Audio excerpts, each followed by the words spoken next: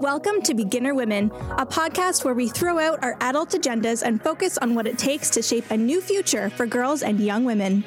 From education and career to health and wealth, we talk to experts, thought leaders, and extraordinary women who will challenge the way you think about girls, women, and ambition. Here's your host, Catherine Cornfield. Welcome to Beginner Women. I'm Catherine Cornfield, founder of Ambitious, and that's Ambitious with a she, where we take a unique approach to leadership and career development. We've helped hundreds of girls and young women to develop autonomy, agency, and purpose by equipping them with the critical skills and knowledge they need to thrive today and in tomorrow's world. We started this podcast because we know how important everyday role models are, and we want to empower you, parents, educators, and other caring adults with smart, actionable strategies to help the beginner women in your lives reach their full potential. Thank you so much for joining us.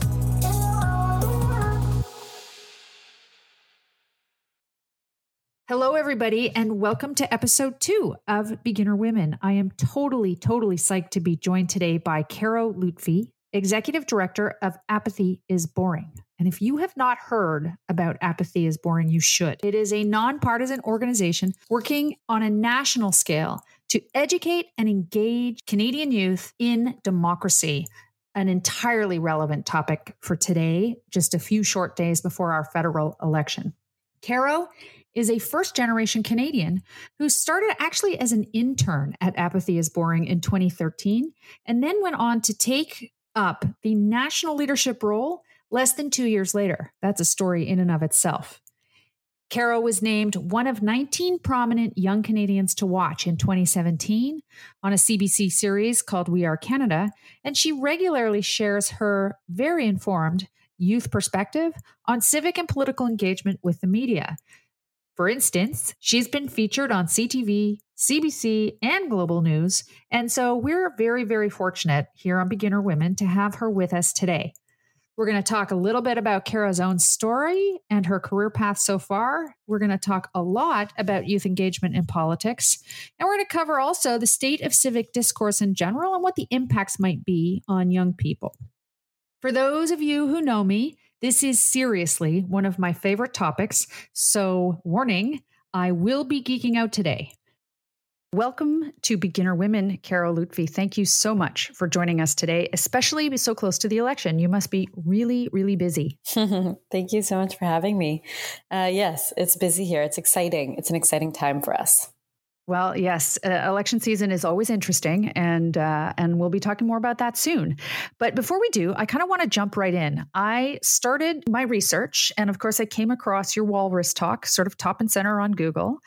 And I really loved the quote that you start with in your talk, and I want to start there too. Democracy is not fundamentally national, nor is democracy fundamentally about voting. It's about people taking charge of the conditions under which they live. That's a really powerful message. Mm-hmm. Do you remember who the author was? I don't remember who the author was, but we spent a year or so doing research on different philosophers and what they thought about democracy and their perspectives on it. And this was one that really stuck out to me. But I can look it up and let you know. Okay. All right. Well, we'll add that to the show notes after the fact. It was a Daniel somebody, but we'll circle back on that and put it into our show notes when we publish. But I too found that message to be very powerful, and it really resonated with me strongly, especially because I think that's a really good way of framing engagement for young people. And I, like you, believe really strongly in the power and promise of today's young people. But for you at Apathy is Boring, this is your core mission. So if you could tell us a little bit about Apathy is Boring and the work you do, and how is it that your organization encourages young people to actually take charge of the conditions under which they live? Mm-hmm. Okay, so actually, as you repeated that, it did come to me. The author's name is Daniel Kemmis. Kemmis. Okay. But to answer your latest question, Apathy is Boring is a youth-led organization. We are pan-Canadian, we're nonpartisan, and our mission fundamentally is to engage other young people in our democracy. So to engage our peers.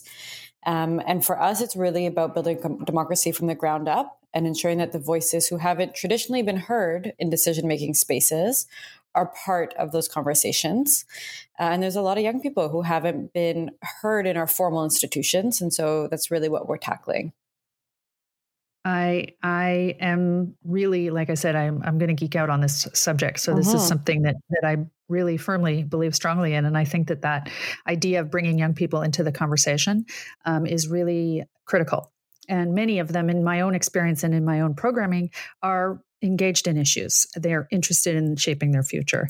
So tell me how Apathy is Boring actually got started. And like slight sidebar, but also equally relevant to our listeners here on Beginner Women, how did you go from intern to executive director in less than 2 years? Okay, those are two big questions. Okay, well, we have time. I'll start with Apathy is Boring's history. So it all started when a fashion photographer from BC, a choreographer from the Yukon, and a filmmaker from Quebec met at a party in Montreal. It sounds like I'm about to tell a joke, and I'm not. No, I love it though. And they were frustrated that none of their friends were going to get out and vote. And this was back in 2004. So they decided, it wasn't an organization. It was just a group of friends who decided to make as much noise as possible, mobilize their peers, mobilize their communities, and support young people in being heard that election. So they got a lot of artists on board. They were quite successful in making a mark in terms of being heard and being seen by young people across the country. After the election, there was so much interest in what they had done that foundations and other community sector players reached out and said, hey, we actually don't have this in Canada right now. A youth-led initiative working to support young people to be involved in our democracy. And we think this should be a project that works year round, not just pops up during an election campaign. So they decided to start an organization. And they were like between the ages of 20 and 25 or something. They're all quite young. And 15 years later, now we maintain our approach as a youth-led organization, which is really important to us in terms of ensuring that we're always relevant to youth culture and that we're adapting and innovating. And you can imagine that Apathy is Boring back in 2004, the way it operated had to have been very different than Apathy is Boring today. Oh, yes, absolutely. Yeah, like Facebook didn't exist back in 2004. So just to think about how we're communicating, how we're gathering, how we're holding space as young people is constantly changing and evolving with, information technologies and social trends and the rest. So that's been really important to Apathy is Boring over the years. So that's a little bit about the organization's history. Myself, I started as an intern. One summer I took on a communications, it was a paid summer internship in communications. And I was attracted to the organization for a few reasons. One, it was quite creative. It looked like from my external perspective on the organization was that it was quite a dynamic, creative organization working on systems change. So not working in what I would call service provision. So service provision is absolutely necessary and crucial and focuses on providing services to people who need it the most. So for example, feeding the homeless who need food. Whereas systems change is changing the systems and conditions that lead to those results in the first place. So the comparable example would be changing the conditions that lead to homelessness in our communities. So I was always really interested in systems change work, which is harder to quantify, harder to show impact because you're working on really long-term issues. But for me, what really interested me was this root cause of the problems that we're seeing in our society. And Apathy is Boring was tackling that by getting young people involved in our democracy, which then leads to what I would argue are more equitable outcomes across Canada in terms of our policies and programs, because it's actually being influenced by all the Canadians who are participating in our democratic process. So it was that paired with this creative aspect to Apathy is Boring that attracted me. That combination I found was really quite unique.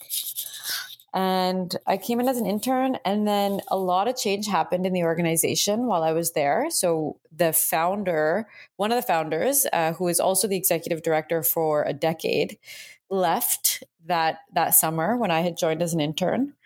So it was a big transition period for the organization, and I kind of fell in right in that moment. Yeah. And the organization decided to pause and look at our impact and assess whether or not we were still relevant to youth culture, and where we had to adapt and where we had to change, and what were we doing that was really successful and we wanted to maintain. So I was part of a big pause for the organization. And through that, I had the opportunity to develop skills and networks. And ultimately, the organization, the board came to me and said, we'd like you to step in as a director of operations. So after intern, I became a coordinator for about 9 months. And then they said, we'd like you to step in as director of operations, which was an interim leadership role because there was no executive director at that time. So I was reporting to the board and did that for a bit, and then decided to take on the role more permanently. Well, that's fantastic. I think what that says to me is that it's not just right place, right time for people like you and in your position leading an organization. It's also that you were there and present and being fully engaged and involved in the conversations that were shaping the direction of the organization and its future. And I think that there's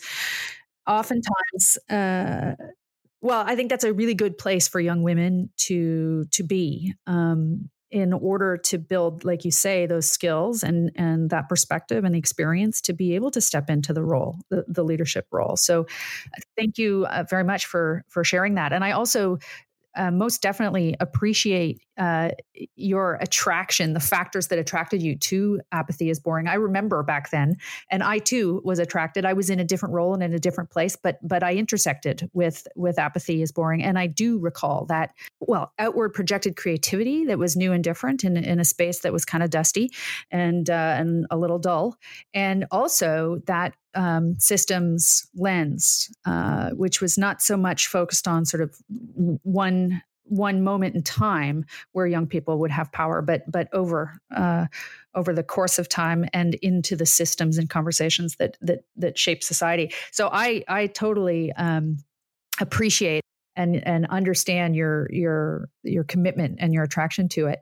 So let's shift a little bit. You talked also in your Walrus talk about a young woman who was, I think you said something, rising to dent the future. And I wonder if you could share a little bit about what that means to Apathy is Boring and what you are doing with young people right now. And in particular, there's something called the Rise Project. Could you speak a little bit to that? Yes, absolutely.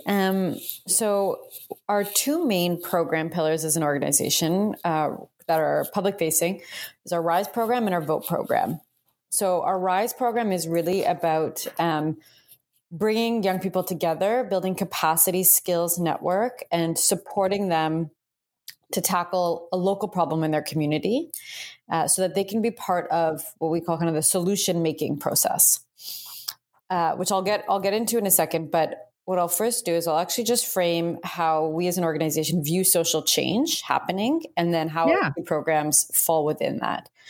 So the way that we view social change happening, and we view social change within the context of our democracy, is requiring three main roles at play. One, which we call the shakers. Second, makers. And third, uptakers. And I'll explain those three. So ooh, I like that. So the shakers are people on the front lines raising awareness about social injustice, issues that they're facing, that their communities are facing. Think of protests, for example. So their role is really to bring issues to the forefront of public debate, awareness, conversation, bring attention to issues that other Canadians are maybe not paying attention to the degree that they should be. So shakers play a really crucial role in our democracy in terms of bringing awareness and attention to injustice and issues of importance. But if you stop there, then you've got frustrations and agitation, but you don't necessarily have the solutions. So the next role are makers, and makers are people working in whatever sector, but looking at coming up with solutions to the complex social problems we're facing. So that involves innovating, testing, evaluating, trying out new programs, whether that's connected to policy proposals, new initiatives, new products, whatever it may be. But they're testing and evaluating solutions to the complex problems that the shakers are warning us about. And that's great. But if you stop there, then you've got, a couple great solutions, but that doesn't necessarily lead to long-term change. So then you need uptakers, and uptakers are people in positions of power and influence. They can be policymakers, they can be folks with a lot of resource that can fund long-term initiatives and the like. And so they're people in positions of power who can take the ideas of the makers, these solutions that have been tested and proven, and take them to scale and ensure long-term success on these issues. And for us as an organization, shakers without makers is, as I mentioned, these frustrations without ways forward. Makers without uptakers is ideas without, again, as I mentioned, this long-term impact. Right. Voter engagement is a broken democracy because people in positions of power and influence are no longer accountable to their constituents.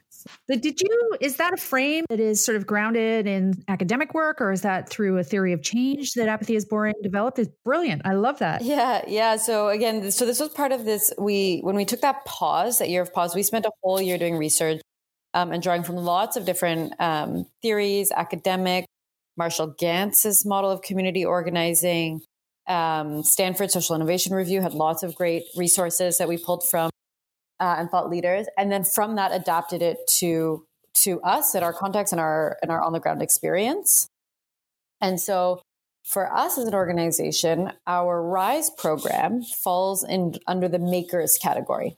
So it's really about bringing new voices, young people who haven't traditionally been very engaged in their communities, bringing them into community organizing spaces and helping them develop the skills and the networks to come up with solutions to problems. So it's helping them think as makers in our society. And then our VOTE program falls under the uptakers category, which is really about ensuring that young people are part of the decision-making process today that will, decide and determine who those uptakers are in our society. So that's kind of where our programs fit with this broader effort of social change.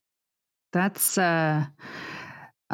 clearly you gave the work a lot of thought in terms of how to situate and where to make the most effective intervention.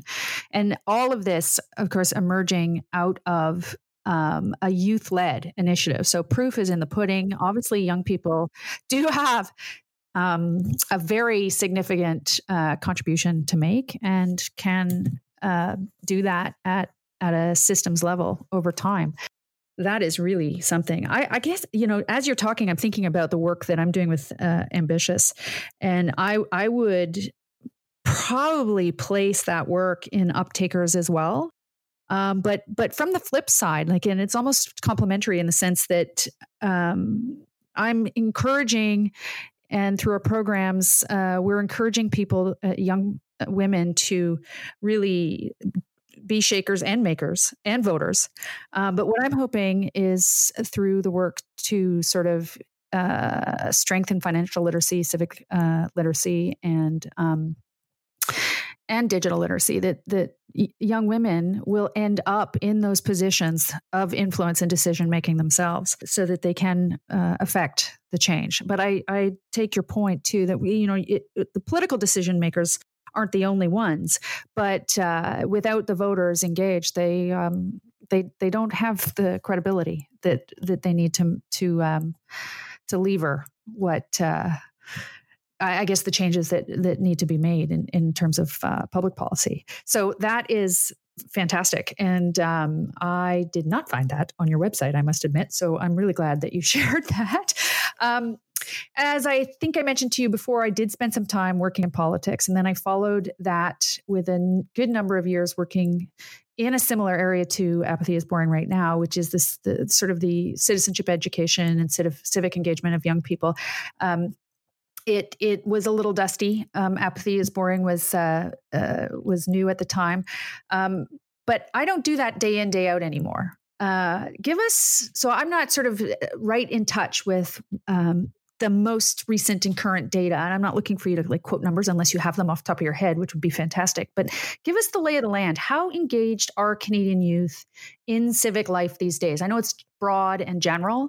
And then how well does that translate literally into their participation in political decision making and voting? We are in an election season after all. So how close or far away are we to your end state systems changed?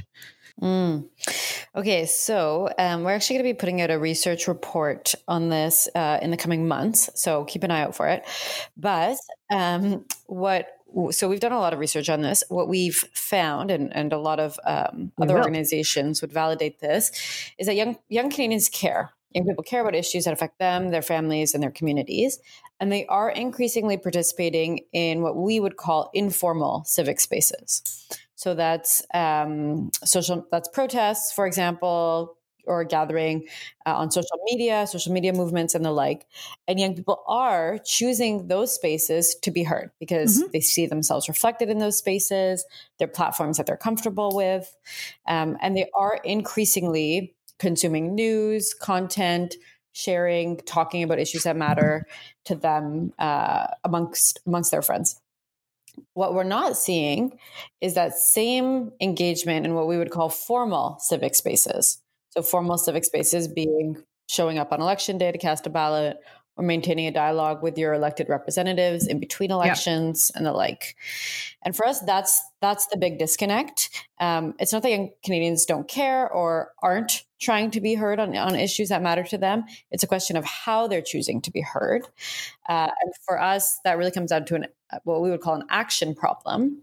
So we think it's great that they're showing up at informal civic spaces, but we think they also need to be showing up as much in our formal civic spaces.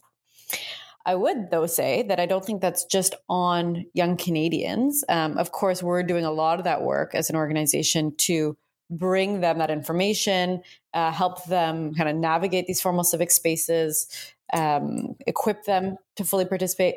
But we also think that those formal civic spaces need to do a lot more in terms of adapting to be responsive to young Canadians and diverse groups of Canadians.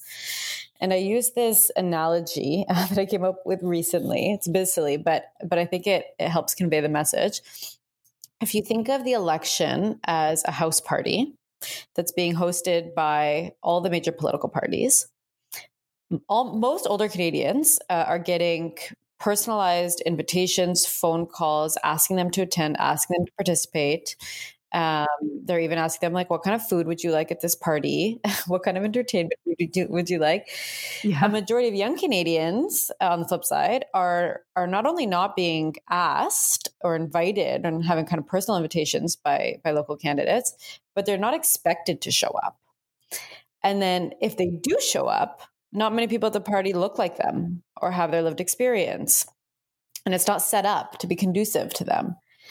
And so for us, it's also about ensuring that whether it's older Canadians, candidates, the media, they're also doing the work of not continuing to push these negative stereotypes of young Canadians by assuming that we're not going to show up. That automatically creates a certain barrier for us. And so for us, it's both. The work both needs to be done in terms of helping young Canadians shift from solely engaging in informal civic spaces to also participating in formal civic spaces. But then we also need society at large and the system to adapt and be more responsive to us.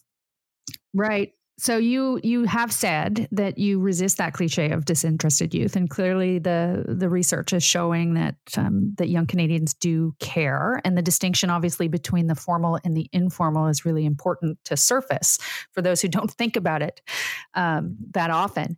But I think like the idea that you would shift the conversation from why is it that young people don't care, which is sort of that that attitude in your analogy, which is like, why are they even here? They're different, and we don't expect them to show up, to what actually stands in the way of young people when it comes to getting engaged, and what would be the barriers, what would be the way to sort of open the door and invite them into the party. I think that's also a really important distinction. So I understand that you did do some work around this question. And I think it was with Abacus data. And I'm wondering what you learned about those barriers, whether they be sort of tangible or intangible. And how is it that, and what can you tell us about what it would take to remove those barriers for young people in their formal engagement? Okay. So there's a few things. One, we did a study back in 2017 with Environics. And that was really important because what we did is we looked at cohort we work with. So we typically focus on 18 to 30 or 18 to 34-year-olds. And we looked at whether or not they're engaged or unengaged, why, what their motivations are around that. Mm-hmm. And one of the things is people often talk about young people as all being one way, thinking a certain way, voting a certain way, thinking that there's one strategy to engage them, or thinking that there are, the same barriers that affect all young Canadians in terms of why they're not engaging. And for us, it was really important to kind of break that narrative apart and say, we're talking about roughly half of the population of the young people we're talking about are engaged, and half of them not so much, but for very different reasons within that divide, right? So for some people, it's they've got barriers around logistics, for example, or they live, you're talking about a teen mom who is working two jobs and has a small family. There are very different barriers around her life and her experience in terms of why she doesn't have capacity and time to participate in formal civic spaces versus a young person who maybe has just finished post-secondary, is employed, really focuses on kind of having a good time, having a social life, going out. And the barriers around that young person tend to be motivational. And it tends to be, related to what her friends are valuing and what her community is talking about and what she's being asked to do or not to do as a member of society. So what was really important for us is to break apart. So we ended up defining 6 different groups of young people and identified whether they're engaged, whether they're not engaged, what are their motivations. And then that allows us as an organization to target those audiences, depending on what those barriers may be or what those motivations may be, and be really intentional in our strategies. So one of the things that's quite simple. If you take, so one of the groups makes up about 30%. We call them the bros and the Britneys. And they will actually be motivated by peer pressure, by kind of a community engagement trend. So if they are asked to participate, if their friends are participating, if they view it as being of relevance, they will participate. So that's kind of the easiest group to flip. And for them, all it really requires is being asked. It's really that simple. So for that audience, what we're asking candidates to do and parties and other Canadians is to pay attention to them, to talk to them, to ask them what they care about, to listen to them, and then, to formally ask them to participate in the process. So it can be as simple as that. That can be one of the barriers that's really easy to pass over. For others, it's going to require a lot more work as a country, as communities, in terms of creating space for whether it's more marginalized communities to be heard and reflected in our formal civic spaces. And the barriers they're facing is a lot more than just, showing up on election day. But even if they do show up, they don't see themselves reflected in our House of Commons. Their voice is never heard. The issues that they care about are never being talked about. There's lots of examples you can point to, particularly among Indigenous communities. And so for us, it's really important that when we talk about barriers, it really depends on who we're talking about, where they are, who they are, and recognize the diversity of a young person in a remote part of Nunavut versus a rural community in Alberta or a young person in downtown Toronto, for example. And those are really important distinctions. And, I think that's this, I guess it would be socioeconomic and psychographic segmentation that you did there to really understand the differences in those barriers, and then in what the interventions would be to sort of break them down. And you're right, there's probably a sliding scale there from what's the lowest hanging fruit and the easiest, which is invite the Britneys and the the Britneys and the bros, just invite them to the party, all the way to the most challenging, where you're talking about sort of that systems level, reflecting in the issues, reflecting in the spaces, reflecting in the House of Commons even.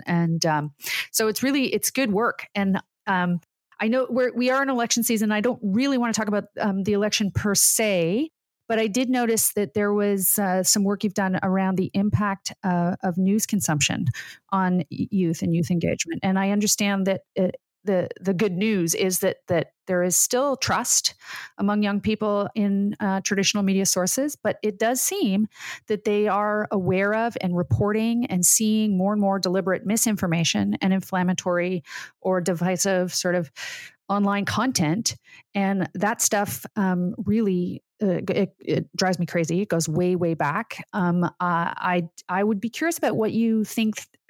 I mean, obviously, it doesn't speak well of the current state of civic discourse, but how do you engage young people, especially girls and young women who are not yet of voting age, to get engaged when the adults of the world are using these tactics, misinformation and sort of deliberate divisiveness to try and shape our collective and what we hope will be sustainable future? What impact does that have in the long run, in your mind? Well, so yes, as you mentioned, we did a study with Abacus earlier this summer to kind of take a snapshot of the context that we're in going into this election. And one of the topics was really diving into how are people consuming news and information heading into the election. What we did find is a majority of young people, it's about 57%, hear about major news events through non-traditional sources, non-traditional media sources. So that's social media and word of mouth, right? So a majority of young people are consuming news and content either through social media or word of mouth. Of that, we found that 55% see deliberate disinformation at least once a week online. So they are seeing it, or at least they think they're seeing it. But it also means that there's a lot of misinformation and disinformation out there right now. What's scary about the times that we're in is that all the content we're being fed comes through algorithms, and algorithms want to give you content that you want to see, not content that I would argue you need to see. So, the way algorithms work is that they want clicks, or they will push to the top of your newsfeed content that has had, the most clicks, the most views, the most shares, and people will likely engage with a post that they have a strong emotional reaction towards. So, if you feel really angry about something, you're likely to comment, or if you feel really happy about something, you're likely to share it. So both positive and negative, what we found is the way disinformation is spreading right now is that they're creating content that would elicit a strong emotional reaction so that people click on it, so that it makes it to the top of a news feed. And that's really scary, because it means that we need to be even more vigilant in terms of what we're consuming and what we're believing coming across our news feeds. And this is an issue we didn't have to deal with this to this extent last federal election, and then even less the one before that. And it's getting worse and worse. And so what we're doing right now is, in our education programs and work, we're helping young people recognize that this is an issue and do the work of checking sources, and most importantly, not continuing to share or spread disinformation, because a lot of people are sharing it, not recognizing that it isn't accurate, trusted content. The problem is we can't take it all down, at least us as an organization, as a nonprofit. There's so much out there. So the work right now is really about equipping people to navigate it and to think twice and to recognize there are, bodies out there trying to influence how you're thinking and how you're going to vote or how you're going to participate. And that influence is it's like the echo chamber, but that influence is driven by the psychology of sharing, as opposed and the anger and the fear a lot of times, as opposed to the issues proper, as opposed to sort of a civilized debate, even on the substance of whatever is confronting us in an election and in between elections. So that is sort of really at the early stages, because as you said, this is something that has evolved very rapidly, even since the last election. And it is having an impact not just on young people in whatever segment they fit, but also on adults who are deciding whether or not to go to the polls and what issues matter to them. So this podcast, even though Ambitious works with girls and young women, we started it because we recognized that there's a whole world around those girls and young women, and the audience of this podcast is those people, those parents and educators and caring adults. They're the everyday role models that influence young women in their day-to-day lives, as opposed to, we're not talking Beyonce or the big huge rock star role models. We're talking about the people who intersect every day with young women and have a very real impact just through their actions. So I guess my question is, and this is where I think we'll wrap it up, is for you to maybe share your message for our audience, those people who are empowering and equipping the beginner women in their lives and helping them to get engaged and take charge of the conditions under which they live. What would you tell them? I love that throwback to that quote. One of the things that we think is so important is to really recognize and to think about democracy and its role, not only in terms of how democracy is important in terms of how it's serving us as constituents, right? So when we're talking about youth engagement, it's essential to think about how participating in our democracy will then be responsive to the diverse realities of young people today. And that it's both about ensuring that we have a robust system of governance and one that is able to respond to the issues that we're facing right now.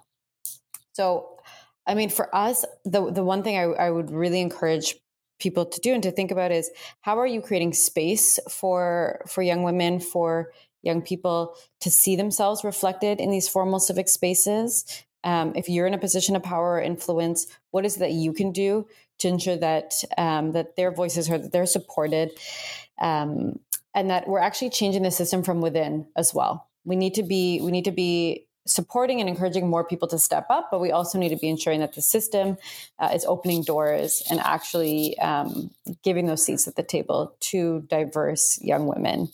I also think we need to think intentionally about how we're centering Indigenous communities in our work moving forward as a country.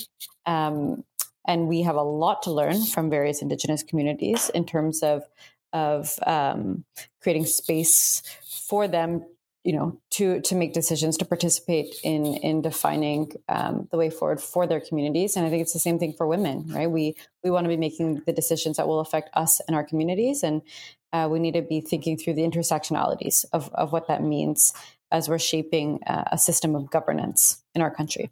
So I think, put simply, it's about inviting people to participate. And then once they're showing up, it's about actually creating space for them to be heard in a meaningful way and to have decision-making power. Well, that is a great place to leave it in terms of engaging our listeners and prompting them to think about their own role in this larger sort of challenge of civic engagement and youth engagement and in creating the kind of country and society that we all want to live in, and where everybody is benefiting and everybody's sort of around the table, so to speak. Is there anything else as a last thought that you would like to share as we wrap up? I would like anybody listening to this to ensure that you are registered and that you are going to go and vote on October 21st. And not only that, but that you will do the work of bringing along with you a friend or a colleague or a family member that might not be likely to participate on election day. So if we all did the work of inviting and supporting our community members to show up, then our democracy will look quite different. And I encourage you to be part of that. Perfect. We will do that for sure. I will do that. And Ambitious will do that. So thank you very much again for taking the time this morning, Caro, and for sharing all of your work and your thoughts and your perspective. And we will see you out there on the interwebs on Election Day, I am sure. Thanks again.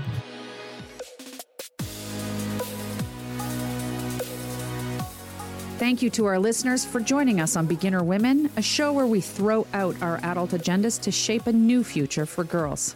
Check out our show notes for the resources we talked about in today's episode and for the actionable insights you can use to nurture and empower the girls you know. If you like what you hear on our show, write us a review on Apple Podcasts, and don't forget to subscribe wherever you find your favorite shows. You can also find us on Twitter, Facebook, Instagram, and LinkedIn at Ambitious. That's AMBISHEOUS.